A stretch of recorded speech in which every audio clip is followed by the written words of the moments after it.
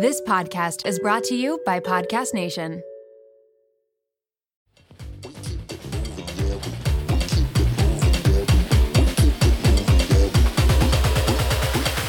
We keep it moving, yeah, we do. Hola, bienvenidos, buongiorno. Welcome one and all to a brand spanking new episode of the Low Life Podcast. I'm your flaming hot and spicy, seasonally depressed hot mess of a host, Lorenzo von Rumpf.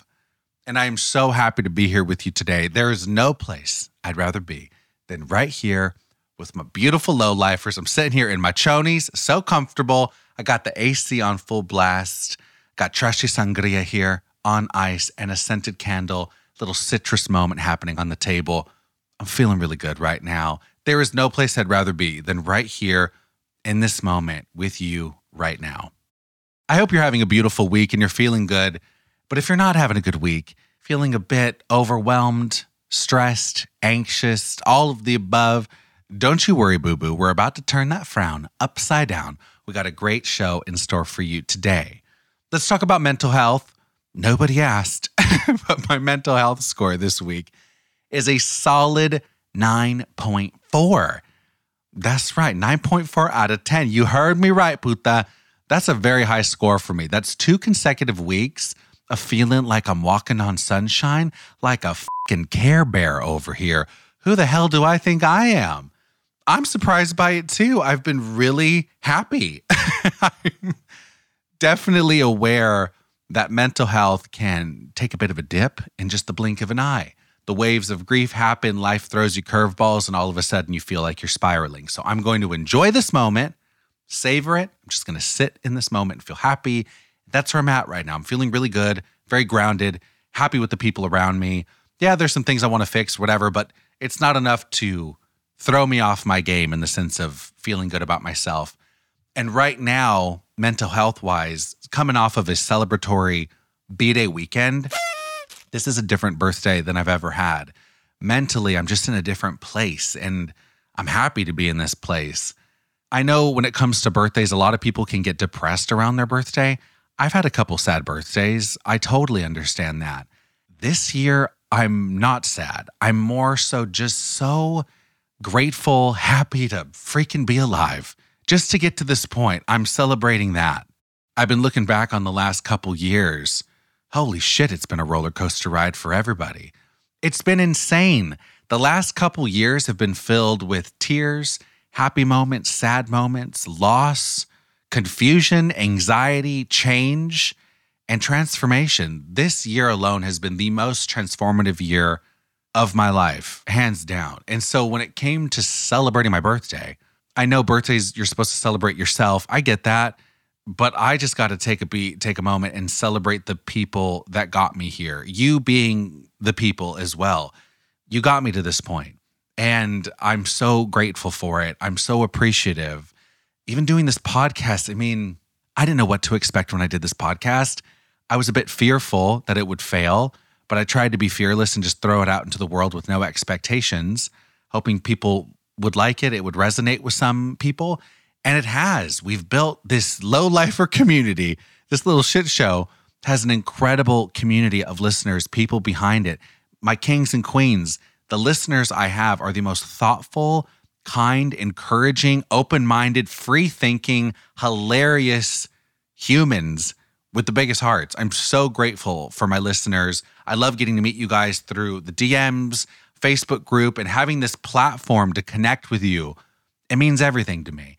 And it's definitely pulled me out of some dark spaces. I've experienced loss on this show, and I don't think people realize how much this podcast has really helped me get through that. It really has impacted my life. So I just want to say thank you for sharing this show, recommending it to your friends, your family, your loved ones, and supporting it, leaving reviews. All that really makes an impact. It makes a difference. And I am forever grateful to have my low-lifer community. And that's the mindset I had going into this birthday. I didn't really want to do a dinner with friends. I wasn't feeling it. Here's the thing. When it comes to friend dinners, I enjoy them. I have had them in the past. I do parties and shit like that. It's a good time.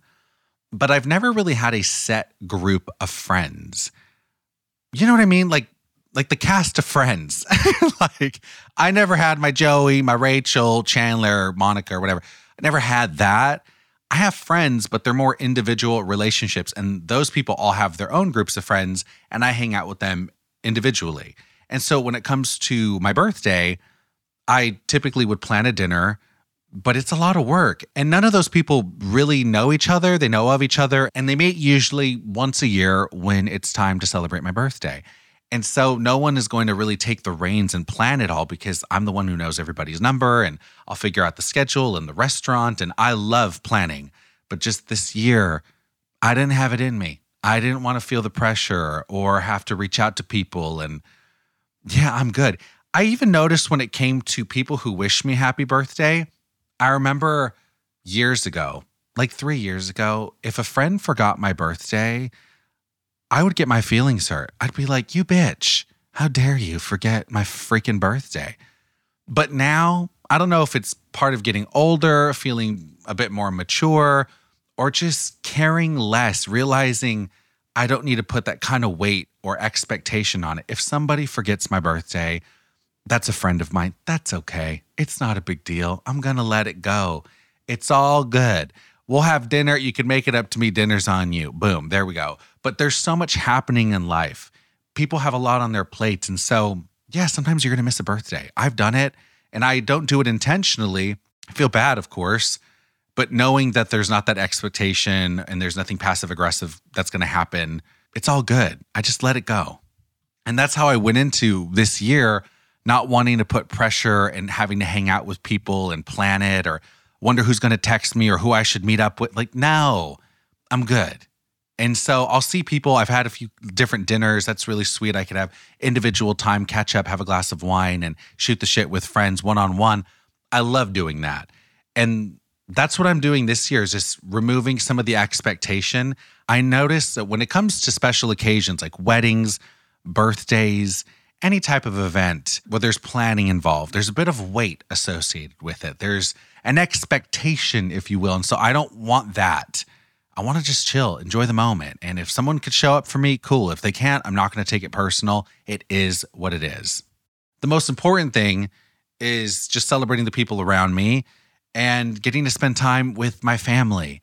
The most important people in my life, mi familia, and I got to spend some real quality time with them and celebrate my birthday. I didn't know what to expect. The queen messaged me. She said, Mijo, I'd love to do something for you. I don't want you to have to worry about anything. Just show up and we're going to have dinner for you. We can go to a restaurant. We can have it catered. Or if you'd like, I can cook you a home-cooked meal of whatever you'd like. I'll make you whatever you want. A home-cooked meal from the queen is my love language. Oh, I love home-cooked meals. And so I definitely went with that. Last year, I had her cook dinner for the family, and she said anything that I wanted for the menu. So I decided to have Thanksgiving in the middle of summer. We did a full Thanksgiving feast. I'm talking turkey, stuffing, mashed potatoes, sweet potato casserole, mac and cheese, everything. And I wanted to have that dinner and then play games. I love playing games with my family. And it kind of backfired on me, throwing that curveball Thanksgiving meal, because we ate last year and then I was so tired. Everybody was so full and just wanted to take a nap. The last thing we wanted to do was play games, myself included. And so this year I was like, okay, I'm not going with a super heavy carb-loaded meal like turkey, stuffing, mashed potatoes. Like, no, I'm good. I mean, we're going to have a lot of food, but it's going to be a different vibe. We're going to have a Mexican meal, a traditional Mexicano dinner, the kind of dinner I grew up eating as a kid, the food that I love. This is comfort food, Mexican comfort food for the soul. And the queen was on board with that, and we had a lot of delicious food. The queen threw it down with some burritos, taquitos, enchiladas, micheladas, ceviche verde, frijoles de la olla, my favorite, arroz con pollo, guacamole, and margaritas with tahini around the rim. Whoo! Damn good. I was eating like a king. Definitely had on my stretchy pants. I went into the weekend knowing that I was going to be a human garbage disposal and just eat everything and not care about calories or what was going into my body, if it was bad or good for me.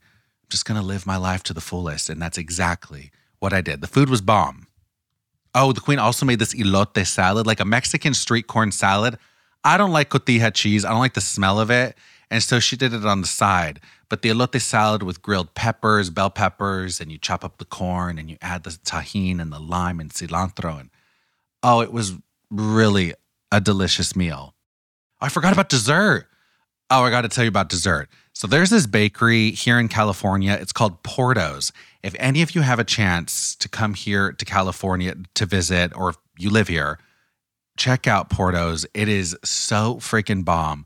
It's Cubano, a Cuban-style bakery. So they have empanadas, croquetas, and then all the delicious pastries of your dreams. I mean, everything down to croissants. And they have little cheese danishes and cheese rolls and just, oh man, it's so good. The line always wraps around the block. There's one in Burbank. There's another in Downey, I think, and then another one in Brea. But the place is always poppin', and they're known for their delicious, freshly baked pastries. And so I really wanted a tres leches cake. That's my favorite cake. I love tres leches. I'm lactose intolerant, so a tres leches cake is definitely going to send me to the toilet. That's okay. I knew what to expect. I only have it once a year. I don't know if tres leches is a very popular cake. I mean, I always see it when I shop at the Mexican market. They have a really good tres leches at Northgate or Vallarta, but I don't necessarily know if I've seen it at Ralph's or Vaughn's or Trader Joe's, Whole Foods. Maybe. I don't know. Is tres leches popular? I love it. I grew up eating it. It's a very popular cake in Hispanic households, but it's the type of cake you either love it or you hate it. Like my dad, he's not about it. He's like, it's gross. I think it's delicious. For those of you who are not familiar with tres leches cake, I'll explain it to you. Here we go. So a tres leches cake is basically a 3-milk cake. That's the English translation. So what it is a fluffy angel food type cake. It's really fluffy, spongy, and it's usually cooked in a baking sheet. It's not a very tall cake. It's a 1-layer type of cake. And so that's baked, and then you put a bunch of little holes on the top of it, and then you top the cake with 3 different types of milk. So the queen had a breast pump. She pumped and got lots of leche for the cake, and then she mixes her own milk with cow's milk and goat's milk.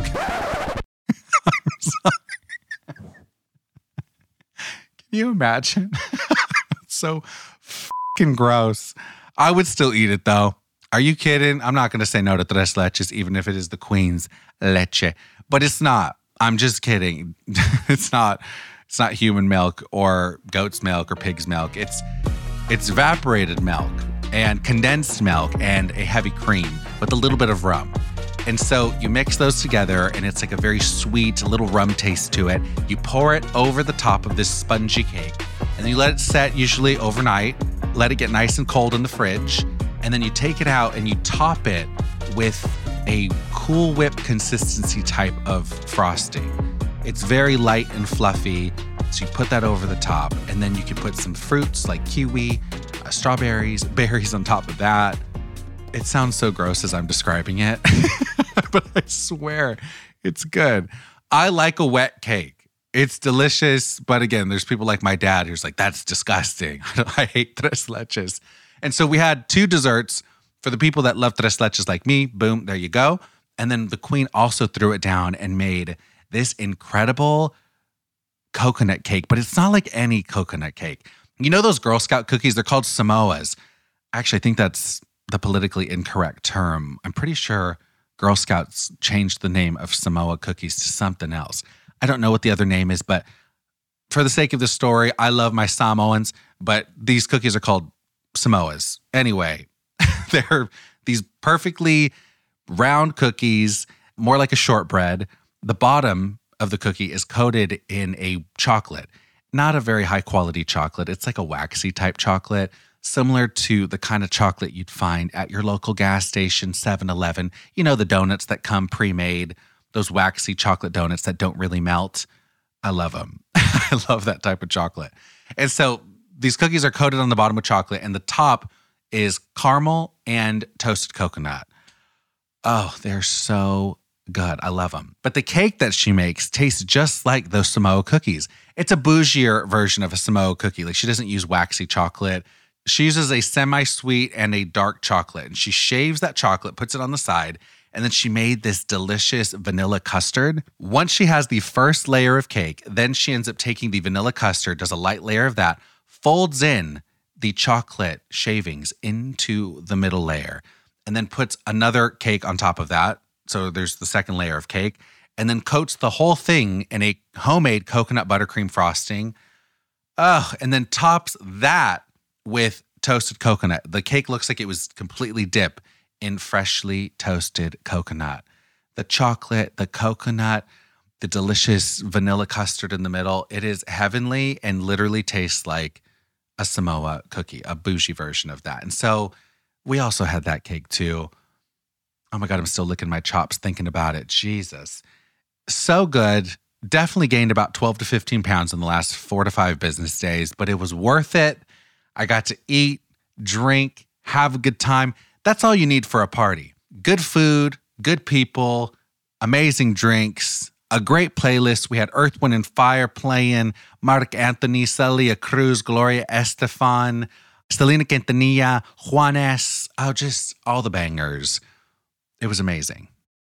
The theme for the party was actually the Selena Cantina. How cute is that? The queen turned her home into a Selena-themed taco cantina. And so all of the decor had Selena and pictures of her. You could find everything you want for a themed party. You could pretty much pick any theme and it's somewhere on the internet.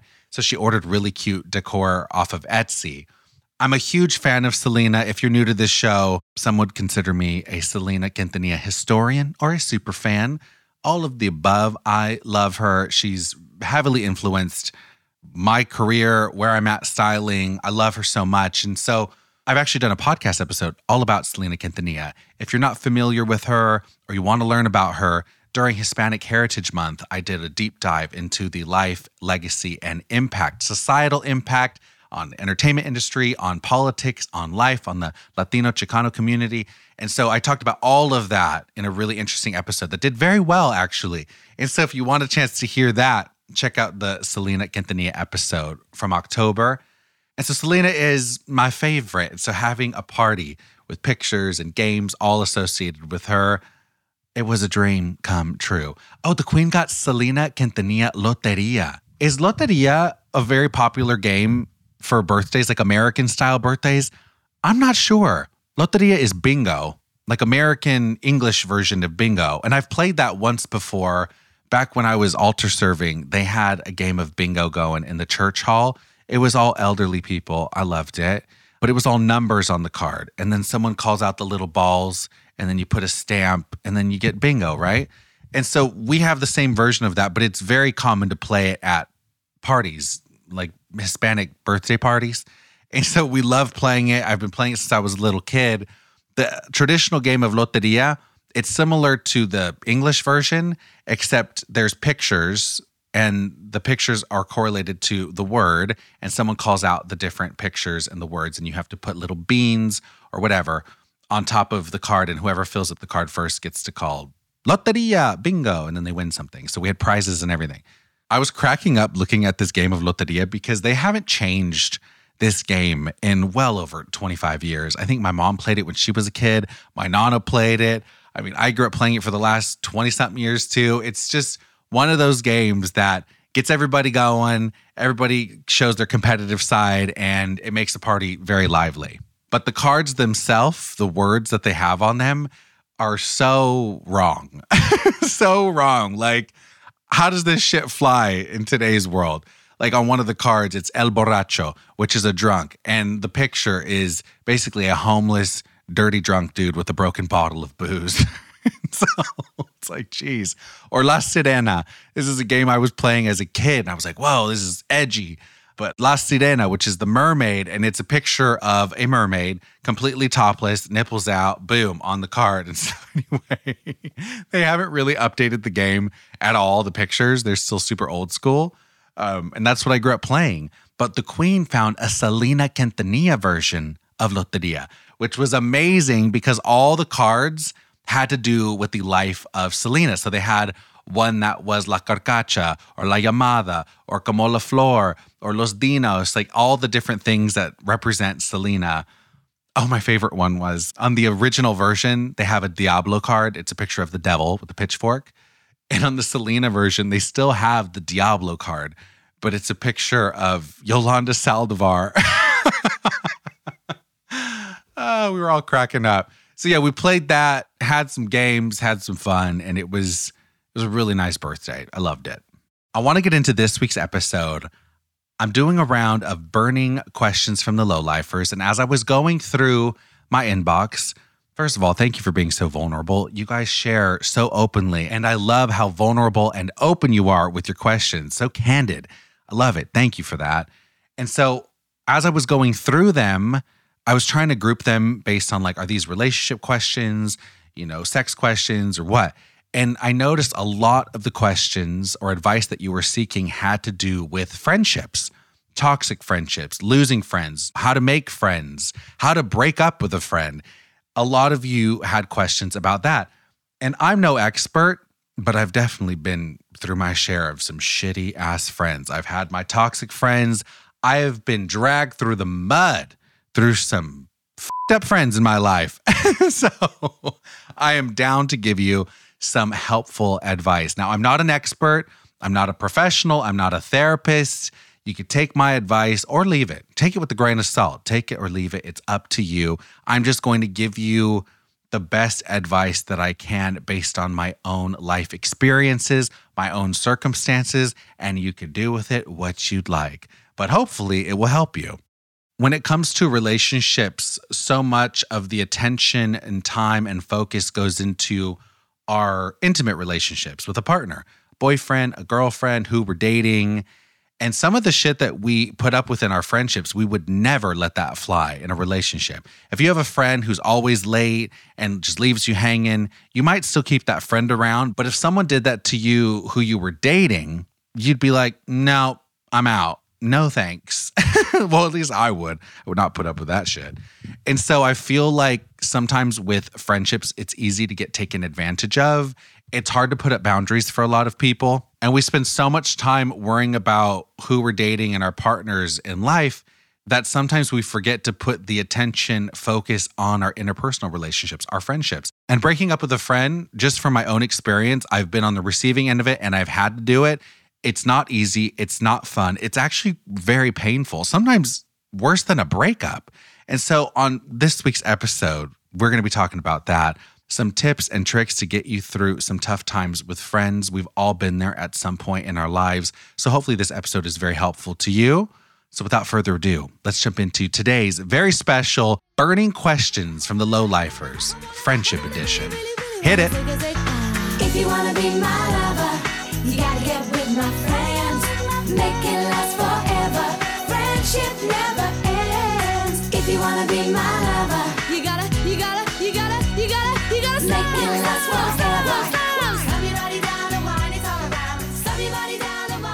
All right, so the first pregunta from a listener, and this person has asked to remain anonymous. I'm going to respect that, keep it anonymous.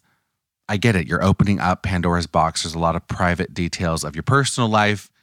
I get you don't want your name said in this podcast. So anonymous writes, "Hey, Lo, love your show. I would love your advice on friendships. I have a difficult time making friends. I know my best friend loves me. We've known each other for years, but I also know that she discredits my feelings or problems when I open up to her because I'm financially in a better position than she is. So in her opinion, I have no room to complain about anything. She's actually said that to me while I was going through a really painful breakup. I have given her money without asking to get paid back. I've tried to help her out, but it's more so that she's just not happy with her life choices in her own career. When my boyfriend cheated on me and we ended up breaking up, I almost felt like she was happy and relieved to hear the news because it evened the playing field with us. I know that's crazy to say, but I really felt that deep down. I was heartbroken because I lost my partner, but I also realized I don't really have any real, genuine friends. I keep getting hurt, and a part of me thinks that I'm bringing these people into my life. They are so attracted to me. I don't understand why these people are so attracted to me in life, these toxic relationships. I don't blame myself for losing my boyfriend. He was a pathological liar who was living a double life. But I do blame myself for the choice of bad friends I keep bringing into my world. I would love your input on this because I know you have been through a lot when it comes to toxic friends. I would love to be your friend, though, if you're taking applications. Yes, Queen, you have a friend here at the Low Life Podcast in me, of course. All right, let me just start it off by saying congrats to you for cutting that dude out of your life. Adios, motherfucker. That guy was lying, cheating on you. You don't need that in your life. Good for you. We love a queen who knows her worth. I'm so glad you put up that boundary, and hopefully he's not in your life at all anymore. Next thing, let's talk about the friendships. I relate so much to what you were saying. I've been in your shoes. I remember saying those exact words to my therapist, that I keep attracting these people in my life. I've gone through a lot with friends. Oh my God, I've been through the ringer. I've been through some shit. Oh my God. And I remember complaining to my therapist. I'm like, why are these people coming into my life?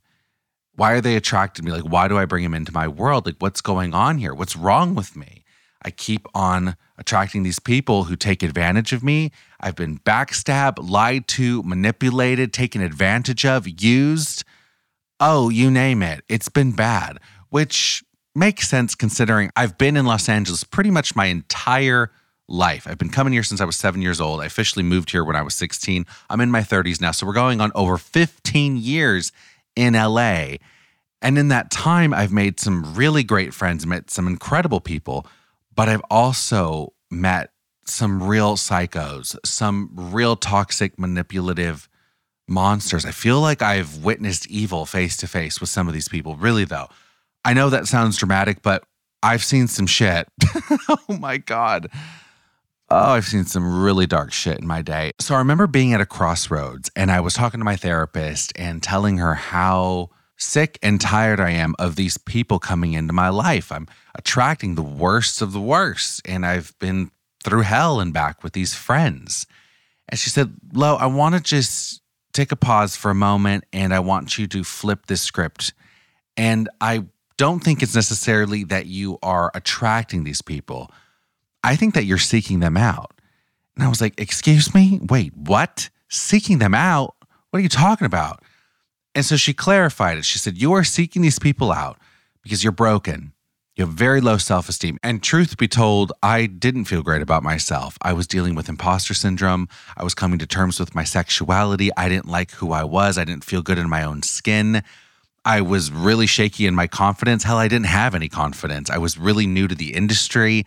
So there were a lot of different variables, and I wasn't happy in my own skin. I didn't love myself at all, actually. And so I was seeking these friendships out, and she really painted the picture crystal clear for me. I'm seeking these friendships out because they just reinforce how I feel about myself. I don't love myself. I don't respect myself enough. I don't have self-confidence right now, and everything that these friends are doing is just reinforcing that shitty behavior that I already feel about myself. And so until I start to put in the work, until I start to really take ownership of like, hold up, I need to start loving myself. I need to give myself a fighting chance here. And once I start to do that, as she told me, these people won't even feel comfortable being in your orbit. Once you start to make the change and put yourself first and start valuing yourself, start respecting yourself, start loving yourself. Really though, genuinely being okay alone with yourself is a different kind of power to have. And I wasn't there yet. And so once that started to happen, it took time, took therapy, reading books, taking time to meditate, and separating myself from this group for a bit. And once I started to do that, I was like, oh my God, I started seeing the writing on the wall. I started to see just how toxic and fucked up these people really were, how manipulative, how mean-spirited these girls were. And everybody looked at this friend group like, oh my God, what a cool group of people. You're so lucky to be friends with them, Lo. And I'm like, no, if you only knew. You think you know, but you have no idea.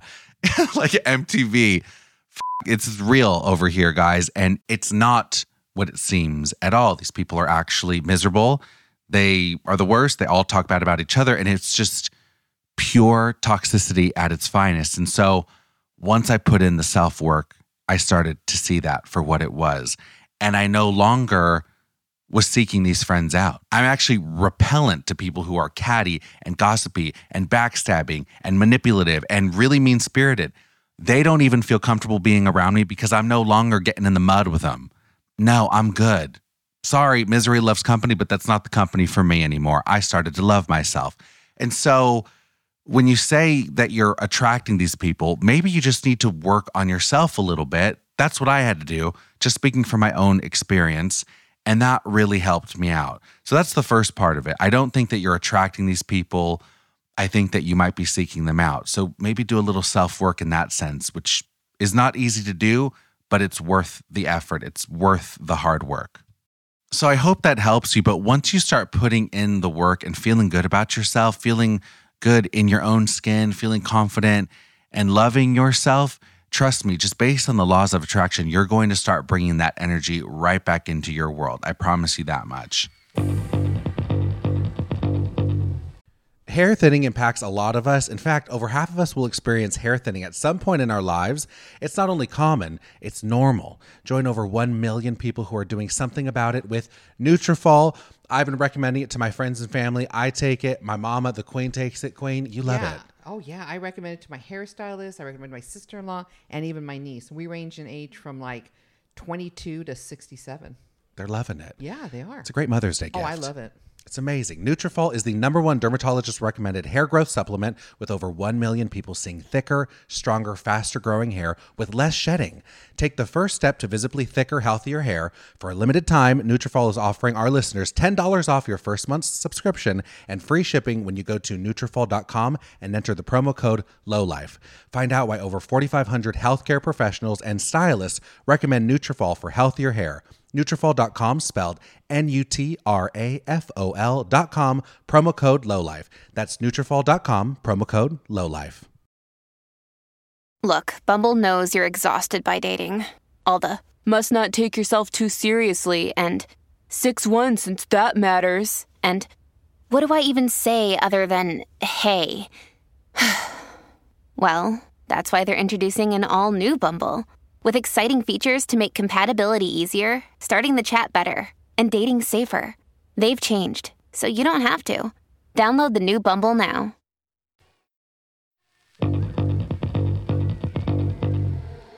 All right, next question. Here we go. This listener writes, "Hey, Lo, I keep getting disappointed by friends. I was pulling all-nighters for my friend, helping her with her business, and I even volunteered my husband, who's amazing with finances, to help with accounting because I know she needed it. But when it came time to help me out with my baby shower, she basically just blew me off. I do love hanging with this friend because we have the same sense of humor. We get along great. Our families have known each other for years, but she's definitely let me down more than a few times. Should I cut this friend or keep this friend in my life? Your advice would help." All right, Queen, here we go. This is a tough one because I think the knee-jerk reaction, because I'm protective of my low-lifers, would be to cut her loose. Get rid of this puta. She's not good for you. She's letting you down. That's just my initial reaction. But I also have to take a moment, take a beat, and realize that you do have a history with this friend. You clearly enjoy the friendship. You love this friend. She's been in your life for years. That doesn't justify or make the behavior okay at all that she's let you down more than a few times. Those are major red flags. But when it comes to friends, expectations of friends or what you put in is what you hopefully will get out of it as well. Friendships are like investments. You put enough in, you put love, effort, time in, and then you hope you can get that love and effort back from the person. It's reciprocated in some sort of way, not the same exact way, but you want some sort of a reciprocation of what you're putting into a friendship, right?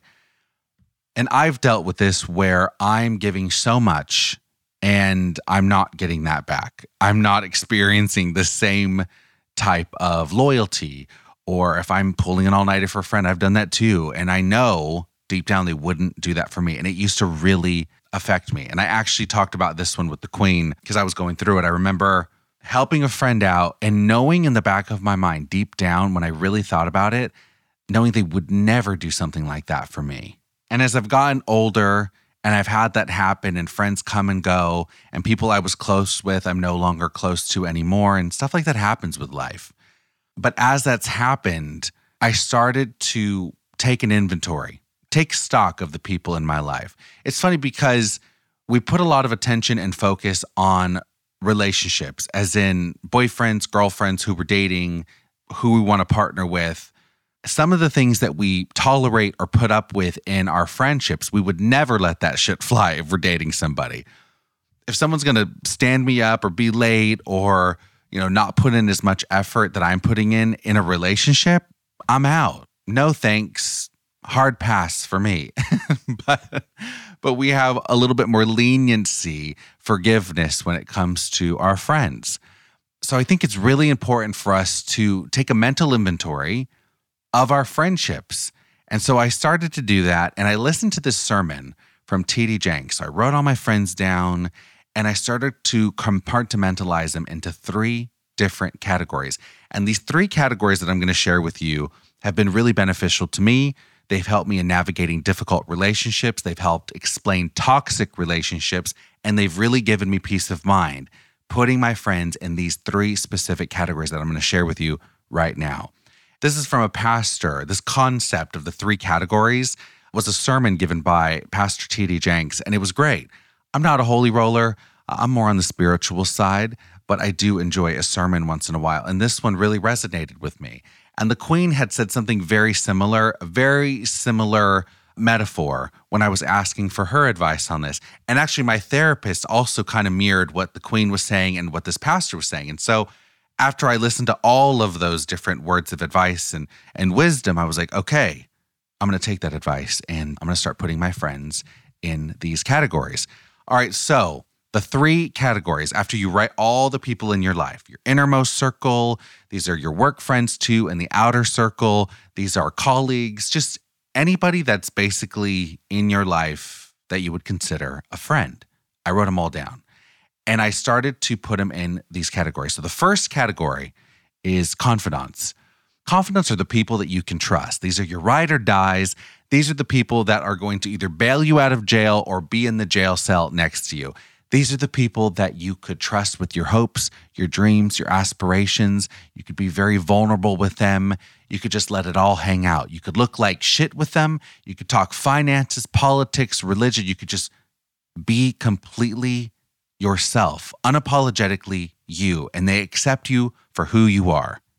These confidants are for you. They want you to succeed. These people want you to get ahead in life. And if they have an opportunity to help you, God knows they want to do that. Confidants are the people you don't get tired of being around. You know when you're around certain people and you feel exhausted and tired and you just need some alone time to recharge a little bit?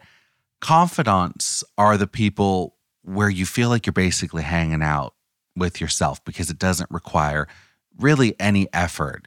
You can completely just let it all hang out, and you don't need to feel like you're going to recharge because these people are recharging you in some sort of a way. These people are bringing light into your life, and it's reciprocated. You bring light to them, they bring light to you, they energize you, they build you up, they talk you up, and they're also not echo chambers. So they're giving you straight shooter advice. If you're doing wrong, these are the friends that are going to say, hey, that wasn't cool, Lo. Hey, you know what? That actually wasn't the right move. I think you should do this, or I think you should really look at that again. That wasn't the best thing for you to do. Like that sort of thing. These are friends that really have your best interest at heart.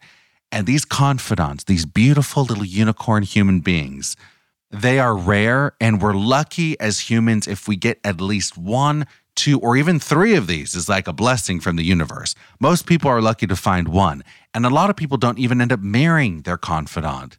A confidant ends up just being a really solid, beautiful friend or sister or something like that to them. If you're lucky enough to marry that person, even more blessings from the universe coming your way. And so these confidants, there's not a lot of them that come into your life. And that makes complete sense because what you put into it is what you get out of it. Having a confidant requires effort. You got to invest. You got to put in time, love, energy. You're pouring into people. They're pouring into you. And as humans, we can only do that with so many people. My God, you can't have 15 confidants. That's insane. Like you couldn't go through life like that. There are people I know, one friend in particular, and everybody thinks he's his freaking confidant. He has like 15 or 20 different confidants. He's constantly on the phone, FaceTiming. People are always talking to him. When all the dust settles, he's one of the loneliest people in the room because he knows he hasn't been investing in those people. He knows that it's pretty surface level. It feels deep, but it's really not that deep. And so confidants are really special, and that's the top tier category. Second category of people in your life are going to be constituents.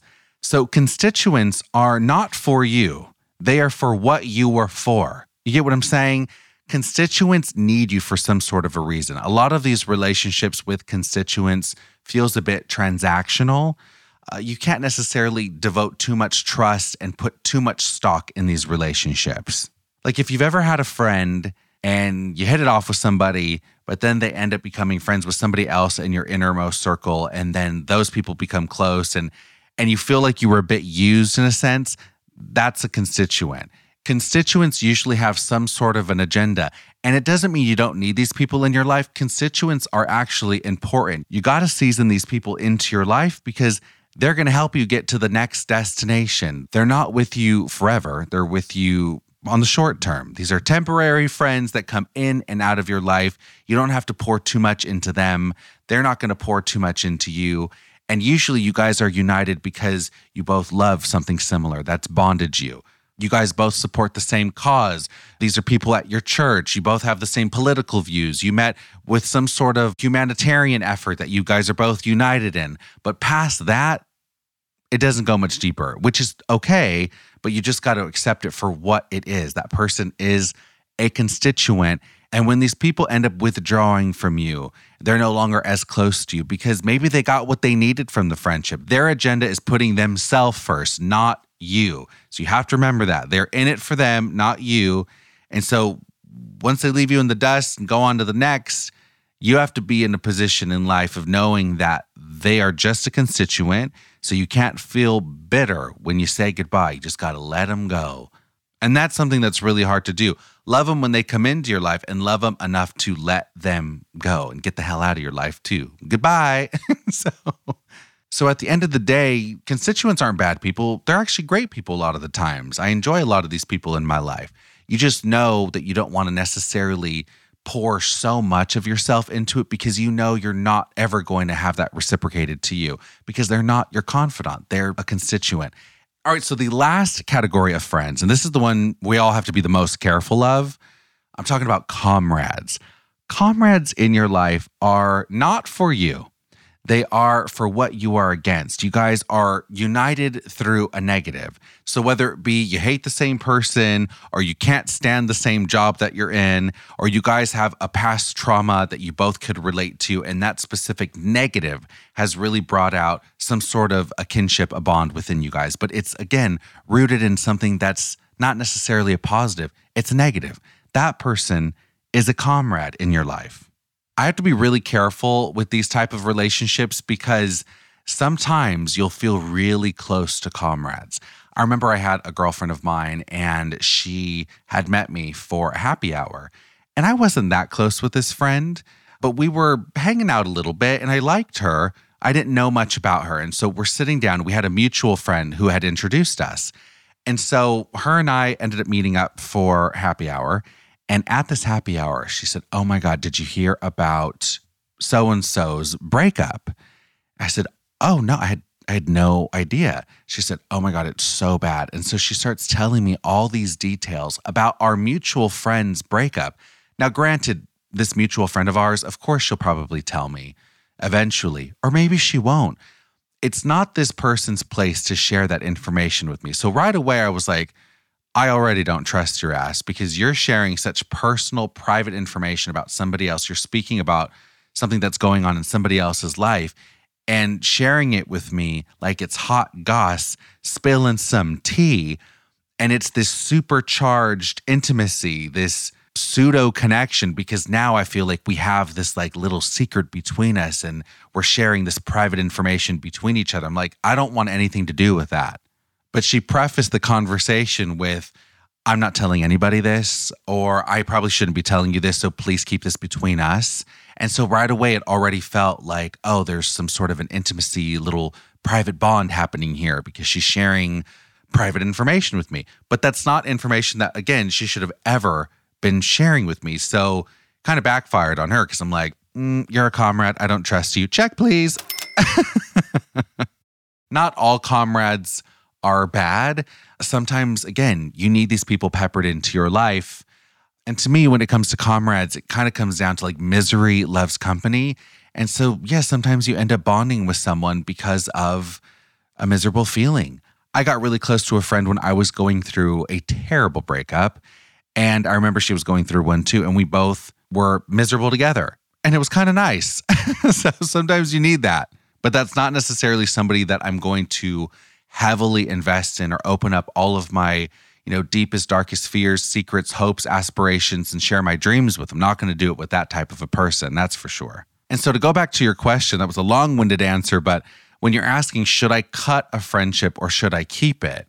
I think you really need to evaluate where the different friends are in your life. And once you start to put these friends in these three categories of confidants, constituents, and comrades, it really helps in managing your expectations. Well, it did for me at least, because once I started to see, oh, wait, I'm expecting this person to show up for me and be super loyal and do what I'm going to do for them, but I know they're not even capable of doing that because this person's not for me. They're for them. They have their own agenda. They're a constituent. Now, if a confidant was doing that to me, well, then it's a different conversation. And sometimes that happens. And that's a conversation worth having. But for other people, it's like, why waste your time? You know what you're going to get out of this friendship. It's as deep as a puddle. And that's okay. Sometimes you need those. Also, when it comes to really close friends in your life and sometimes you're let down by them, I've gone through that where I've put a lot of effort into a friendship and you hope for the most part that it's a 50-50 split, right? You're putting in just as much effort as the other person. But I've come to learn and realize that it's not always going to be that way, even with my confidant. Sometimes that person's only going to be able to give 10% and I'm going to have to step it up and give 90%. That's okay. Like when little Dookie died, I was not in a good headspace to really invest in any friendships. And that's when my real friends, the true ride or dies, came through for me. And even though I was a mess, and even though I wasn't the most fun to be around, and I didn't have any jokes or laughter in me, they still were down to hang out with me. That's when Caitlin was calling me and talking to me on the phone for 2 hours while I had snot running down my face, crying over little Dookie, just being there for me. That's a real friend. That's a ride or die type of a person. You know what I mean? So I hope that helps you out with your question. I know you're asking if you should just cut the friendship or keep it, but I feel like if you start to categorize your friends and really look at them for what they are, not only will you manage your expectations, but I think you'll have the answer written out for you on paper.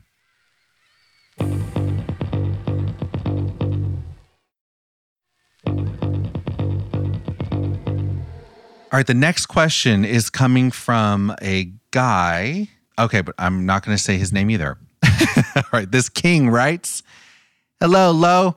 I'm dating a woman right now, and she is beautiful and funny, and I really enjoy my time with her. My family really likes her too. All my friends tell me that she is perfect. She's the one. We've been dating for 2 years, and we live together now, but there have been some red flags along the way. She is self-admittedly very jealous of any woman in my life. She doesn't like me working with women, but I'm a vet, and there are women in my office as well as females who own pets." Of course. "I would never cheat on her, though. I just wish she would trust me. I've given her no reason not to trust me, but she's been cheated on in past relationships, so it's very hard for her. The biggest problem I have is how to deal with how passive-aggressive she is. I'm not perfect by any means, but I always at least try to talk to her about any issues or disagreements we have, but she just shuts down and she'll refuse to speak about it. She will never admit to being wrong, and I feel like I'm the one who's always f***ing up and being punished. Sometimes I apologize and I don't even know what I'm really apologizing for, but I just want to make her happy so we can have a good week. She acts distant and she starts to give me the silent treatment or make little comments that I could tell I'm on her bad side. It drives me nuts because it can last for over a week sometimes. We won't have sex. I can't even touch her when she's upset with me, and I don't even know what I really did wrong sometimes. She's even kicked me out of the bedroom. If friends are around us at soccer matches, she will act like everything is fine between us until they leave, and then she's pissed off again. Eventually, she will warm back up to me and we will go back to normal and things are great. But sometimes I just can't help but think, is marrying this person and starting a family going to be a big mistake? Wow. All right, let's break this down. First things first, when it comes to solving conflict, she's someone who clearly needs a little bit of time. I'm very similar to you in the sense of when I have conflict with somebody, whether it be an interpersonal relationship, a friendship, a colleague, any conflict for that matter, I want to resolve it right away. Rip that Band-Aid off. Let's talk about it. Let's get to the root of it. Let's fix this. I want to heal and fix it in some sort of way. I don't necessarily love confrontation, but I'm not afraid of it, I guess you could say. Like, I welcome it, but I'm not coming at the person in a confrontational way. I just want to solve the problem. And if I did wrong, let me rectify it. Let me fix the situation for you. We always talk about love languages, acts of service, gifts, words of affirmation, physical touch, quality time. And that's important, of course, to know what your love language is. But we also have to recognize that we all have different fight languages too. And so mine is instant resolution. Let's talk about it. Let's air the grievances and let's heal and move forward. I don't like to go to bed angry. That phrase, like, no one wants to go to bed angry. You should never go to bed angry with someone you love. We've all heard that, right? I have to understand, though, and this is through a lot of therapy, that sometimes you are going to go to bed angry, and that's okay. And when it comes to love languages, there are different fight languages too. And so even though I want to resolve things right away, that is my fight language. I could be in a relationship, and I was at one point, with someone who did not solve problems that way. That actually made them uncomfortable. They would say things they regret. It would be more of a knee-jerk reaction, a very emotional response. They needed a moment. They needed to take a beat. He needed to take time away from me, clear his thoughts, sit with it for a little bit, and then come to the table and have an honest, open discussion when tension and feelings, and it didn't feel so heightened with emotion. And that was really hard for me to wrap my brain around, because I'm like, how long do you need again? And so that's the first thing. Clearly, you guys have very different fight languages. And it doesn't mean that yours is right and she's wrong or vice versa. It just means that you guys just have to find a common ground, and you also have to fight fair. And so the second part of that is the fact that she will go into silent treatment for a few days, 5 days, you said even a week sometimes, and you don't even know what really upset her. That's not cool. That is something you got to work on with her, because that's not playing fair. That's punishing someone. That's like she's punishing you like you're a child, like you're in timeout. And it's a way to get attention, and it's a way to reinforce that dynamic of having the upper hand for her, because now you're walking on eggshells, and she probably loves that. That's not cool, though. So I think in relationships, just from my own experience, this sounds a lot like my ex, actually. But I remember setting some ground rules, and I think that's really important. So it's okay that you need some time. I totally understand that you don't want to talk about it right now, and I upset you.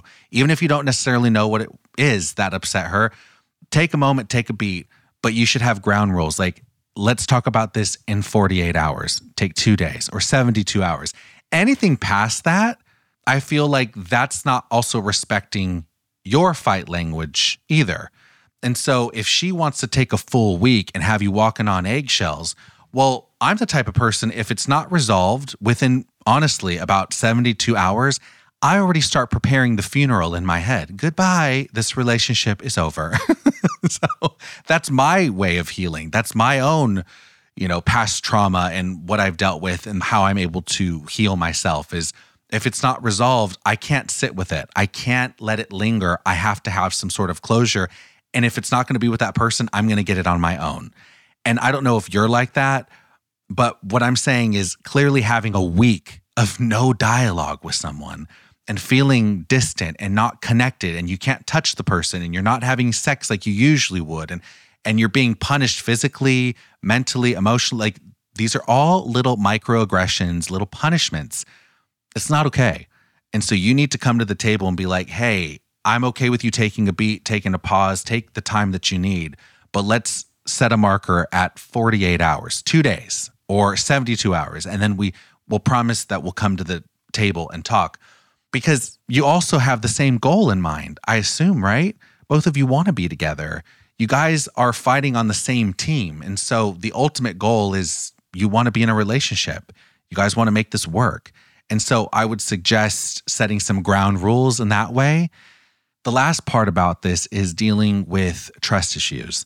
So you're a vet. I love that you're a vet, helping little animals. How cute is that? She's not okay with females around you. You said that you haven't given her a reason to not trust you. So you've never cheated on her. That has not been an issue in your relationship. Thank God for that.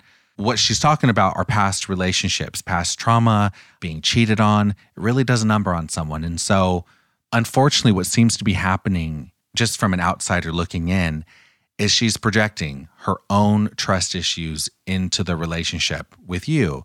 She's taking that past baggage, that past trauma of being cheated on and lied to. I don't know what else happened to her, but something significant enough for her to bring that excess baggage into the relationship with you.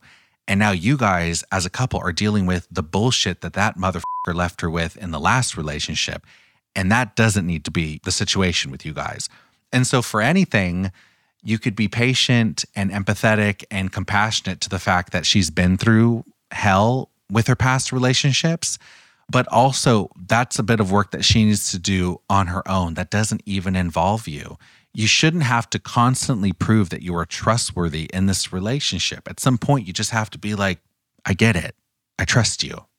A little bit of a trust fall, which is why relationships are scary. I get it. Friendships are scary too, like that. Trusting someone, it's not easy to do. I struggle with it all the time. So what I would recommend for her is getting counseling to deal with that and talk about where those trust issues stem from. And maybe it was just one relationship. It could go back to her parents. It could go much deeper than you even realize. I don't know how much she's revealed to you, but I think there's a lot of roots there and she needs to start digging them roots up and planting a new future with you. And so to do that, counseling is important, open communication.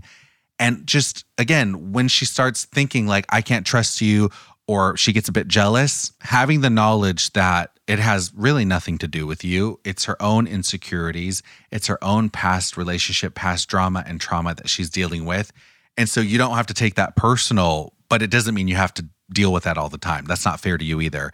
And so that's something you guys have to work out in a little bit of couples counseling, but more so solo mission for her to get to the bottom of that. Because whether she's with you or not, she's going to carry that into all the different relationships of her life. That distrust, that questioning type of behavior is insidious in the way that it starts to poison all the relationships around you. So you got to freaking suck the poison out, cut the head off that snake, and move on with your life. You know what I'm saying?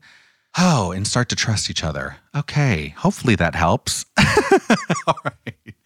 All right, we have time for one more question, and this one is coming in hot. She said I could say her name. Her name is Erica, and she is writing this from Toronto, Canada. A little Canadian maple delight. I love it. All right, Erica writes, Hey, Lo, I'm a big fan of your show. I've been a loyal low-lifer since day one. Thank you for that, Queen. OG low-lifer. She writes, There are certain people in my life who I've given plenty of second chances to. I want to ask you, how do you know when to break up with a friend? And how the hell do you do something like that? All right, Erica. Well, I've had to break up with friends. It sucks. And I'm not the best at it. I've tried a couple different methods. And I know that you have to ask yourself a few different questions before you get to that point of realizing you want to break up with a person. And sometimes it's actually not even a breakup. Sometimes it's just like taking a beat, taking a pause. Like the first listener, she had a great relationship with her friend at one point, and then she started to see that the relationship had changed. I don't necessarily know if she needs to cut that person out of her life, just more so taking a beat, taking a pause type of a thing. We're just not in the same place in life, different seasons, people come in and out. And so she's just not going to be in that season of your life, that sort of a thing. For me, when it comes to assessing if I should break up with a friend or not, the first thing I ask myself is this friendship depleting me? Is it depleting me emotionally, mentally, physically? Is it exhausting to me? Is it taking a toll on me? And if you could answer yes to any of those things, well, then it's probably time for a much needed break, a pause, or a breakup. Because friendships, we get to choose our friends. And we should want people who encourage us and we feel seen and heard and rejuvenated with. sometimes you might think one of your closest friends, they might be depleting you a little bit, or you feel like you are putting in all the effort.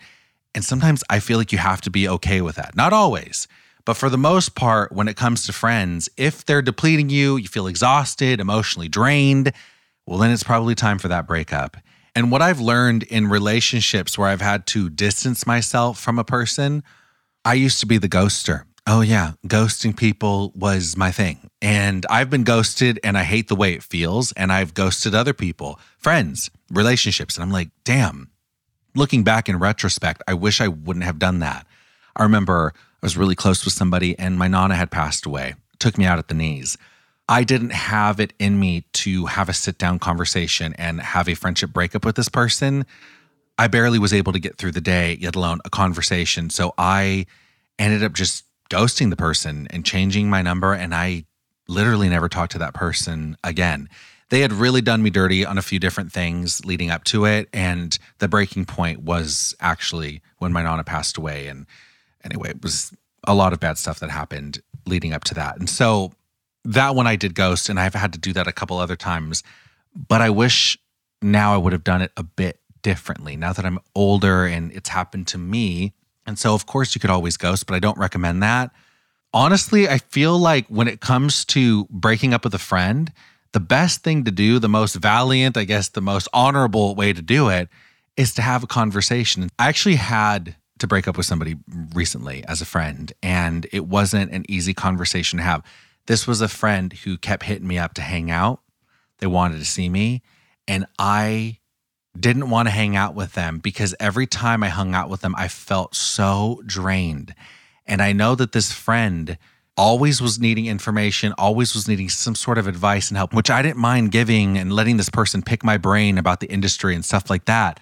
But at some point I was like, this is more for you than it ever was for me. And so I ended up having a conversation. I sat her down, we met for coffee, and I said, listen, she was actually a cool friend. She was loyal and she was very sweet, but also drained me. And I just didn't have time to devote and pour into this friendship because it was exhausting. It was to the point where I was getting a text and I was like, oh God. And I knew if I didn't respond, I would get like, oh, you're so busy. You're too busy, Mr. No response. And you posted on your story, but you didn't respond to me. I started getting those messages and I was like, all right, I got to rip the Band-Aid off. And so I ended up meeting her for coffee and having an open conversation. And I just laid it out and I said, hey, you're a very kind person. I enjoy getting to see you once in a while is great, but I don't have the emotional bandwidth to put the effort and time into this friendship that you are asking of me. And every time I don't respond to a text or I go missing and I end up talking to you again, I feel bad because of it. And you're very quick to point that out in me. And I don't want to have to go through that right now. I just don't have the bandwidth to devote time to this friendship as much as you want or deserve. And so for that reason, I care about you. I got nothing but love for you, but I got to do me right now. And maybe we can reconnect, when things slow down for me in my life and I just don't have so much going on. But right now, I do not have the emotional bandwidth to devote time to this friendship like you would want. She actually handled it like a champ. She's like, I totally get it. And appreciated, she was like, thank you for saying that. I was feeling really neglected in our friendship and I really like hanging out with you. And I was getting bummed because I would see you hanging out with other people and I wouldn't get invited. And I'm like, you're not invited because I barely know you. Okay, but like I haven't really invested that much, but all fairness, she was very vested in the friendship emotionally, and I just wasn't there emotionally to put that much effort that she was needing. And she deserves that. She deserves a friend who will text her back within 2.5 seconds if that matters to her. Just like for me, it really matters to me when people give me notice for stuff. Like I don't like a last minute invite. Once in a while, that's fine. I get it happens. But I had a friend of mine who I'm very close with, and he was constantly inviting me to shit last minute, and I couldn't go. And then he would say like, oh, of course you can't go. Mr. Flake, Mr. Busy. Oh, do you have a quote unquote fitting? Like I would make shit up. And I'm like, no, I genuinely have to work. You're telling me the day of that you want me to fly to Vegas. You're telling me at 5 p.m. that you want me to meet you for dinner in West Hollywood on the other side of town. Like, no, and I had to always say no. Of course, I wanted to say yes, though I love hanging with this person. But I finally said, like, if you really want me to go somewhere, you need to cut this last minute bullshit out. Because if you really want me there, you should make me a priority and give me a heads up. I got a life I'm living over here, work and clients, and I don't have my own schedule. I'm based on a bunch of other people and all their schedules and publicists and agents and managers. And so, no, I don't like your last minute invites all the time. Once in a while, sure, I get it. Something comes up, you really want me there. But I don't like feeling like a secondary invite. Like the person you wanted to go with you bailed on the concert, so now you're going to ask me to go last minute. That's fine. Again, it happens. But this was like a regular thing. So I told him, I was like, hey, the last minute shit, I can't. I won't. I don't like it. I'm not going to show up out of principle because I feel like you're insulting the shit out of me when you keep inviting me last minute. You're not respecting my time. Come on, step it up. And he was like, fuck, okay, I'm sorry. He's like, I'm super last minute with everything. And you're right. I don't like to plan and I'm sorry. And we were thick as thieves so close after that. I just had to lay it out and be so honest because it started to get to me after a while. I was like, stop with this. So anyway, back to you, Erica, breaking up with friends.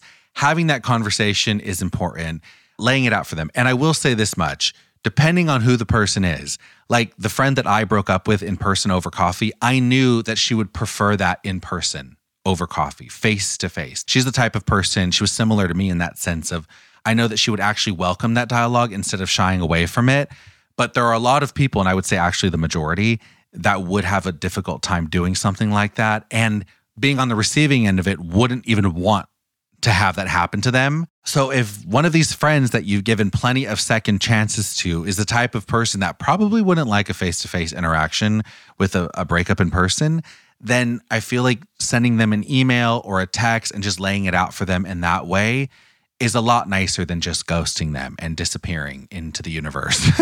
I think you giving them a bit of closure like that, or at least they just know what's up and they don't feel like it's such a personal attack on them. Also, when you don't say anything to someone and you just ghost them, as someone who has been ghosted, your imagination will eventually get the best of you. I've had that happen.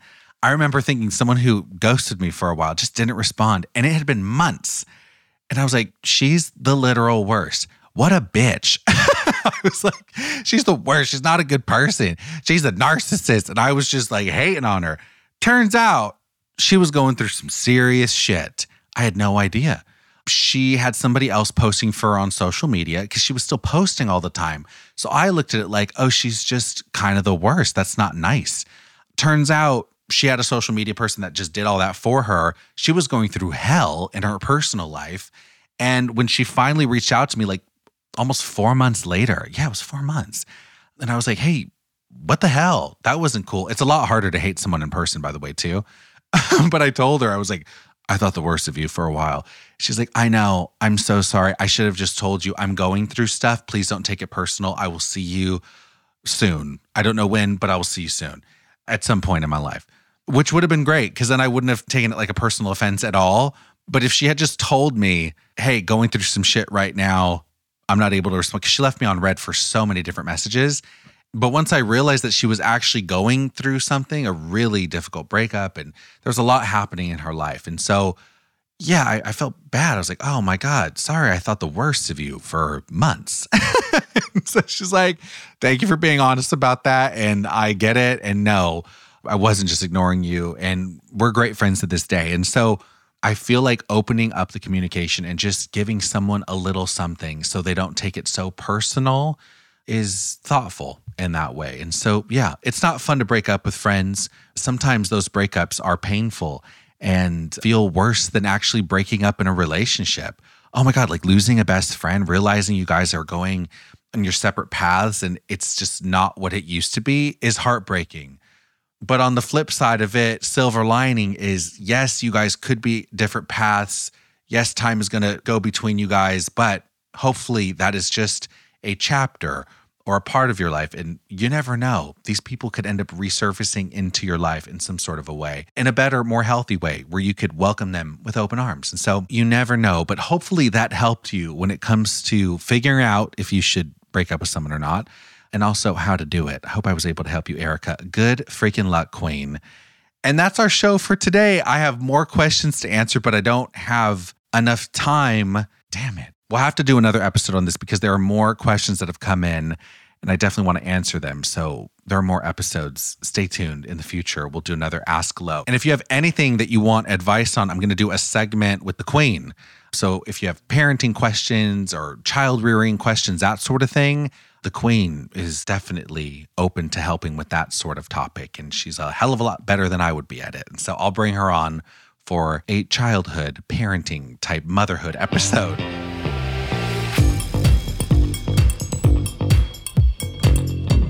Thank you for listening to this week's episode of the Low Life Podcast. I hope you enjoyed it. All right, I'm definitely going to have some great episodes coming in hot for you. Oh, Jacob's coming back. That Caitlin Marie Armstrong case, holy shit. That queen was on the run for 48 days, and she just got caught in Costa Rica. Oh, there's so much going into that story. I'm very proud to say that I was one of the first podcasts, if not the first, to talk about that case before it was huge news. So I feel like I'm freaking cutting edge over here, Diane Sawyer with the exclusive. And so I will have Jacob back. We're going to unpack the second part of that case as more unfolds. And there's been a lot. And so we'll have him back for continuing that conversation. Caitlin Marie Armstrong is his ex. And we did an episode talking about how she literally killed somebody and went on the run, went into hiding, fled the country. Anyway, that's going to be a good show. I also have my Canadian Maple Delight. She's going to be on this summer. Jason's coming to visit, I believe, in late July, early August. And he said he's going to be on the podcast too. We have some great shows in store for you. I'm having so much fun doing it. When it comes to an up-and-coming little shit show like the Low Life Podcast, I am new to the game. This is something that is a dream of mine that I thoroughly enjoy doing.